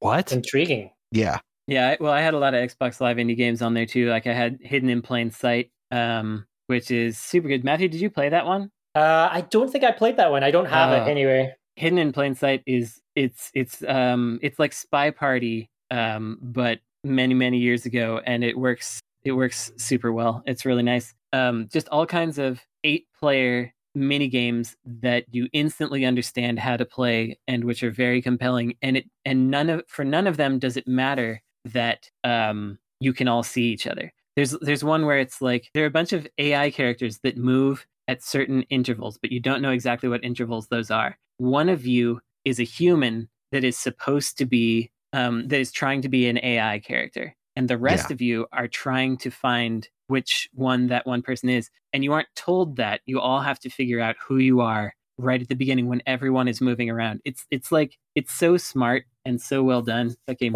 I have some fantastic news for everyone. That game is available for Xbox One for $6. Hey, people should get that game. It's good. So I think that's going to do it for our Xbox 360 list. We will post the full list on our Patreon and on forums.insertcredit.com. I want to take a moment to thank all of our patrons over at Patreon. We recorded this episode to celebrate getting 360 patrons, and now as we record this, we're well over 400. So we really appreciate all your support. Now is the time. We have to do the Xbox 400. I hate that system.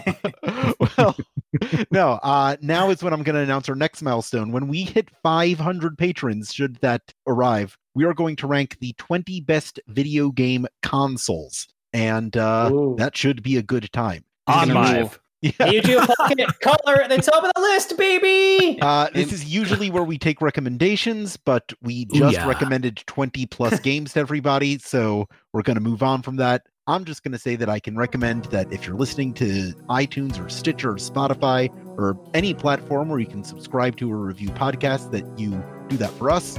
You could also go to patreon.com/insertcredit, as I just mentioned, where you can get access to episodes one day early and regular bonus episodes and other exclusive content one day early, such as the full list we compiled and maybe even the individual top game lists submitted to me for the show.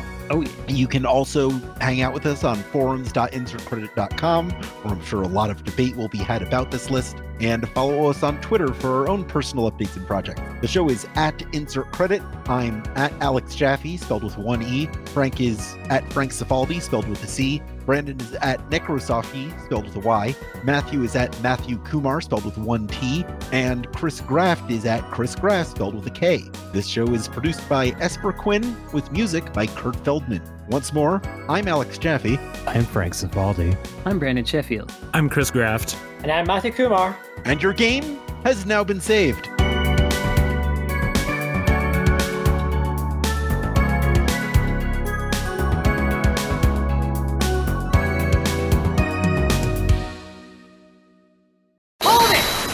Hello, everybody. This is highly unusual, but I had to put in some supplemental material here because I realized that, at least in my opinion, we made an egregious error by not talking about Earth Defense Force 2017, and I have Mathew Kumar back with me to offer a counterpoint about maybe why it shouldn't be in there. Yeah.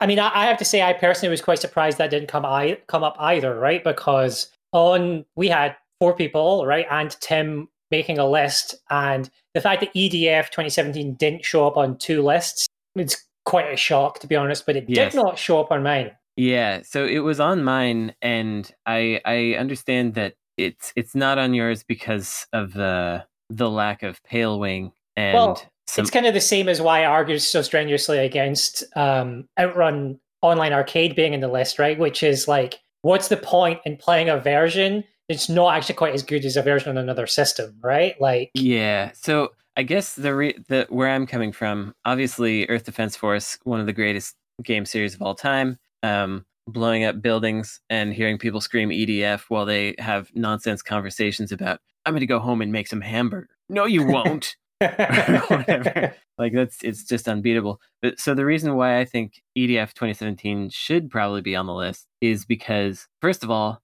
it's the first ever English language version of EDF. Secondly, that's not true, right? Like, isn't Global Defense Force released in Europe only the first English version of an EDF?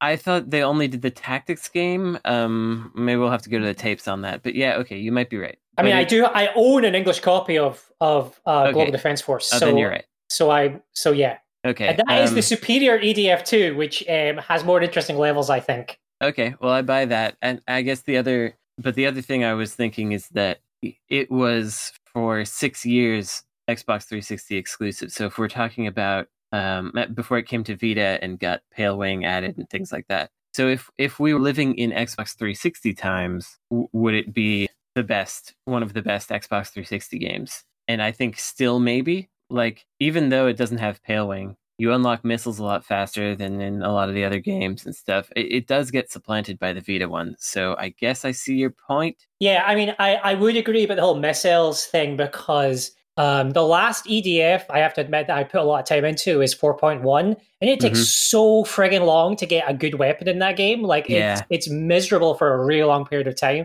And even once you have a better weapon, like, it's still sort of tuned a wee bit too hard to make that actually fun. So, and I didn't finish EDF 2017 until I beat it on Vita, and I did beat it with both characters. And it's still a fun time with just the normal trooper. Yeah.